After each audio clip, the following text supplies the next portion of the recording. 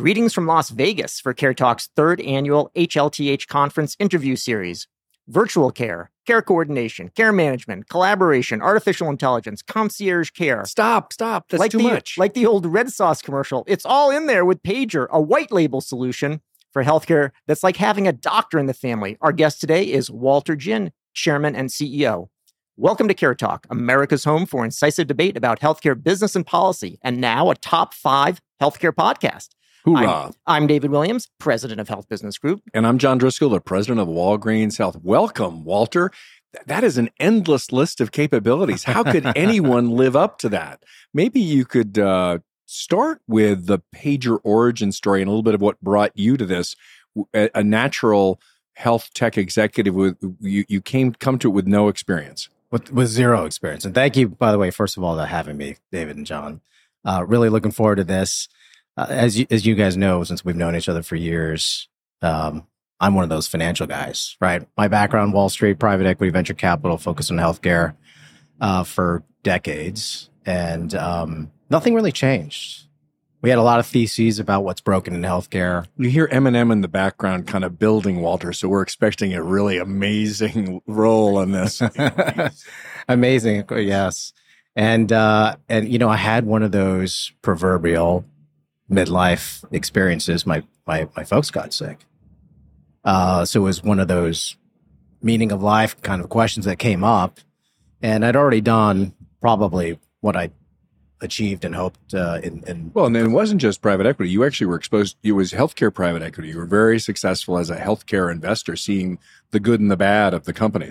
Right. And when my parents got sick, the saving grace was my brother. And my brother, being an ER physician, was a doctor in our family. And I can't imagine us going through what we went through without him. It's not that my brother is providing physician care with my parents every single day. The amount of time he actually practices being a physician is very small. It's all the other stuff, the care coordination, the education, the training on how to take albuterol in your inhaler, all these things, because healthcare is so complicated. It's so fragmented, and you need a doctor in the family almost to help guide you through that experience, that healthcare journey. And from a health equity perspective, no one really has. Very few people. We are the 1% that has this benefit.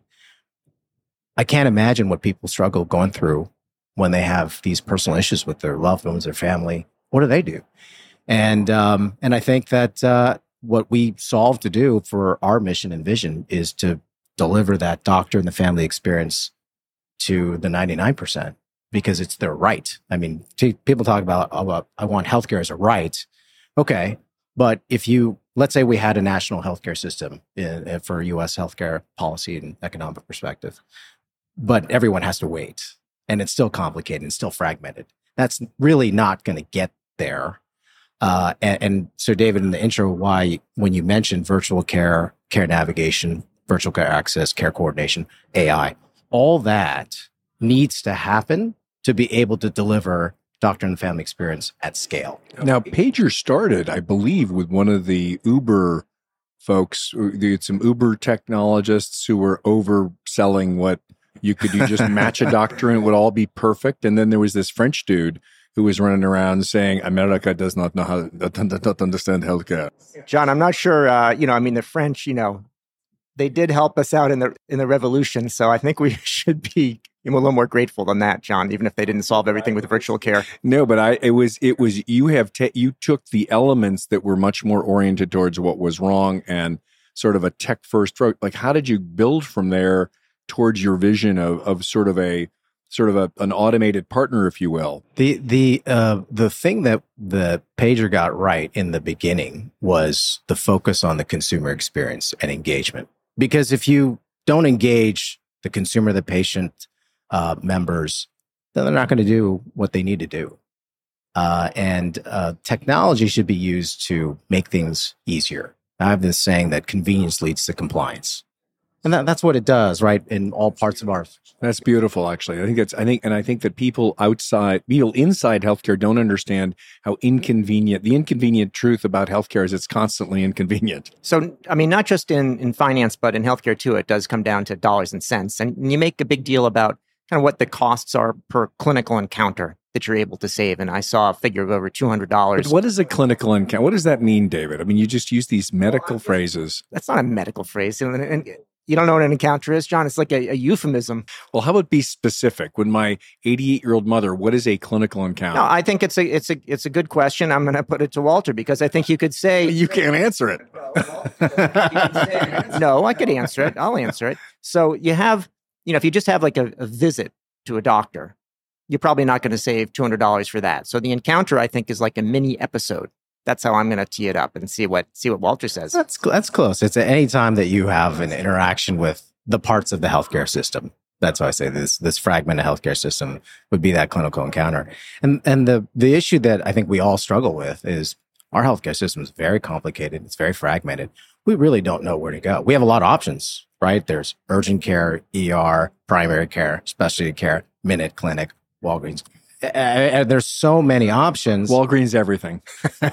We've now got doctors. We've got post-acute. Sorry, so that was just doing a little advertisement. Yeah, well, that's why we're only bringing on people whose name starts with Walgreens or Walter Greens in this case. So, yeah. So, we have two problems as patients. Number one, we don't know what's really clinically wrong with us or our family, right? We're not doctors.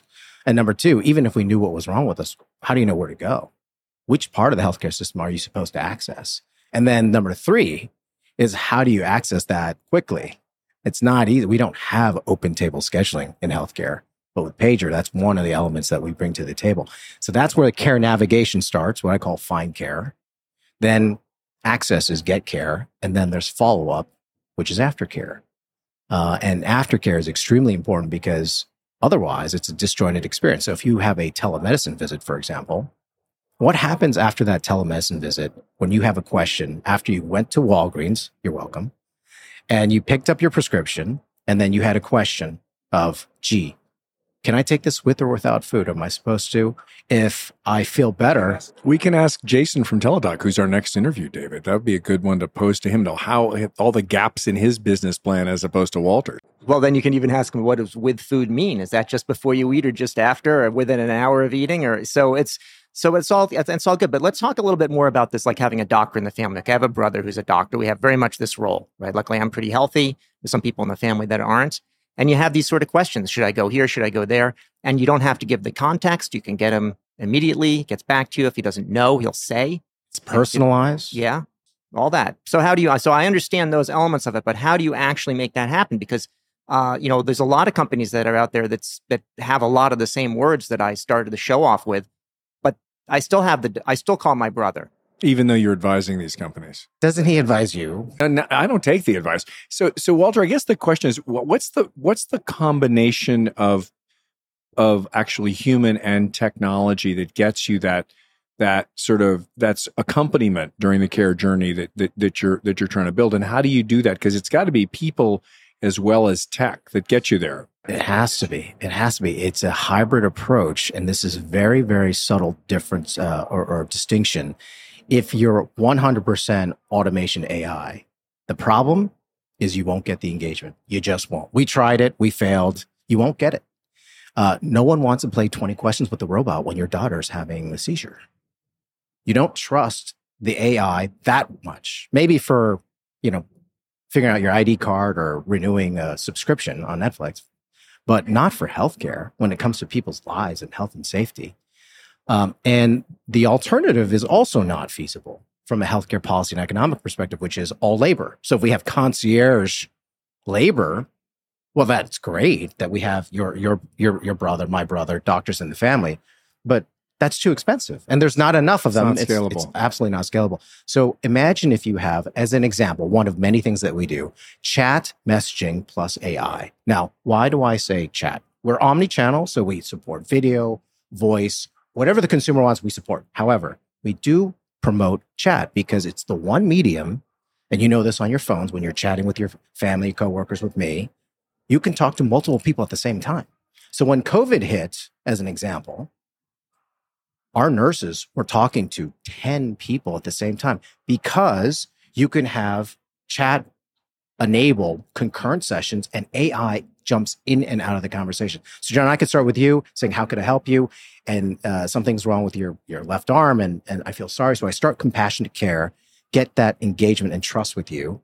And then let me ask you a few questions. It's the same clinical questions any nurse or doctor would ask you, but now AI is going to ask you. But I prepared you for that. Meanwhile, I'm going to go over to David. I'm going to pick up the next one, so on and so forth. And when AI is ready with your case, I'll come back in. The system will let me know. And then the doctor or the nurse, it's always under their control to figure out what the next best action is. I was trying to understand, John, why I kept hearing about your colonoscopy and or lack thereof. So now I think I understand it. The bot told him to tell me about it. But how and so how does one access pager? I mean, can you buy it? Can you who hires you and how does a patient actually get to you? We're 100% white label, so no one really knows who Pager is. We're You behind the scenes. Well, sometimes. That's the exception that proves the rule, John. Come on. Depending on the day, the way we figured our go-to-market strategy was to work with the healthcare institutions that already have the market share.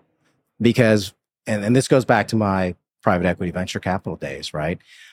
Sometimes in healthcare, a lot of times, the best products don't win. It's very difficult to scale in the healthcare ecosystem because you have legacy incumbent, very large institutions that dominate their markets, big payers, big providers, big pharmacy. And I've just rarely seen companies grow to the point where they can have scale. And so taking that recognition and applying it to Pager, we changed our go-to-market strategy to work in partnership and enable the big 500-pound gorillas that already have the market share. So we can now deliver that experience through their pipes. Health plans, big health systems, hopefully maybe big pharmacy. Big pharmacy. We always talk about big pharma. Now we got a new term. Now John mentioned we're going to talk to Teladoc next. And, since they're public, it's easy to see the ups and the downs and a little bit of ups after that. Things have changed a lot in the last year or two. I think you raised money a year ago or so. What are things looking like after, the public health emergencies started to wane? What kind of impact does that have on you, if any? I think the realization for COVID and that health emergency was a wake-up call that we've spent 10 years in digital health investments, thousands of companies, $10 billion investment. And what happened when we had the world global pandemic crisis? It failed. Let's be honest. People died. It's not funny. That technology didn't work. Telemedicine. Let's talk about that scalability issue. You know what the thing is with telemedicine? What were the wait times during COVID? They were hours. The abandonment rate was 80%. There were not enough doctors. With video, you can only have one conversation, one clinical encounter, David, at a time. With voice, you can have one clinical conversation at a time. It's not scalable. There aren't enough doctors. There's a physician shortage. There's a nurse shortage. There's burned out. We need to make this supply chain, which is a lot of things got broken in COVID, and it's healthcare as well. So you see Pager as a way to create automation. There's labor arbitrage. You can actually scale the people you've got to reach more people.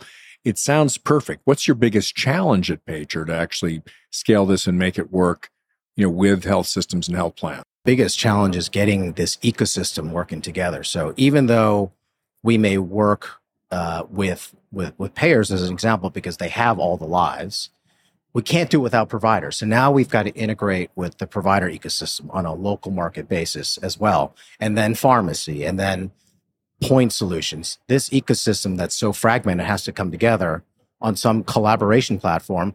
And that's what we provide. We have this ability to create a virtual care team for you, the member, the patient, your loved ones, so that when you come into, let's say, the Walgreens platform powered by Pager, you can get access to a team of nurses, doctors, pharmacists, care coordinators, social workers, SDOH, all that in one place. So no one wants to download 40 different apps. At my Walgreens, we have 60 million active users, 90 million registered. So we actually are pretty, we got pretty broad reach. But your point that above that, you need to add sort of a curated intelligence layer with people, I think is absolutely right.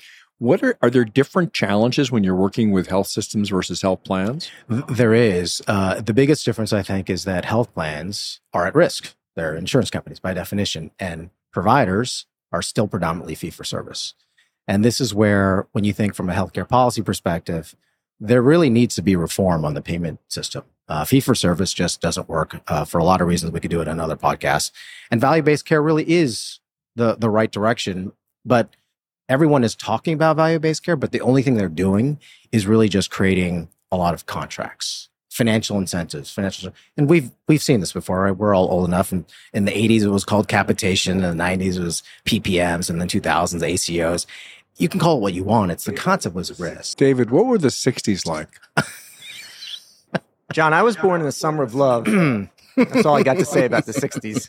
And I remember the moon landing, but it might not have been the first one. So the thing about the other difference between health plans and health systems is that health plans are doing pretty well financially, risk-based or not, and providers are struggling. But they're making, the health plans are doing okay. They're doing great, right? And the hospitals in particular are struggling. And some of the other players, including retailers and, some of the other names besides the W ones, have been making acquisitions. They've been getting into the space. They understand they are more of a consumer first, type of a business model. I mean, are the hospitals going to survive? Is Pager going to enable them? Or are we really talking about the health plans are now going to turn their activity somewhere else because they're not going to put the hospitals at risk, they'll put somebody else at risk? The ones that go at risk, I think, will survive. The ones that depend on fee for service, they're going to continue to decline a slow bleed death because all their businesses are getting picked off one by one. It started with outpatient ambulatory stuff, and it'll just continue over time. And without philanthropy and the government, it's really just a matter of time. And so I think there needs to be this wake up call on the healthcare hospital health system ecosystem of doing things differently. And fee for service is just, the world has woken up to the game, right? You can't, there's a university that I won't mention, where an employer came to them and said, hey, we have a problem. Our healthcare costs are going up like crazy. We need to capitate this, go at risk. And they said, yes. They did this physician council. They figured out how to redo the practice of medicine, and they created tremendous savings, a great financial return for the university, great, savings for the employer. And then the question was simply asked, so did you take that learning and apply it to all of your patients so that you don't have to do 10 MRI scans? You don't have to overutilize this, that, and the other thing. And the answer was no, because cash register is still. And so this, again, is the problem. So they for financially very successful going at risk, yet they won't apply that system-wide because 99% of their patients are still fee-for-service. The cash register is still ringing on fee-for-service.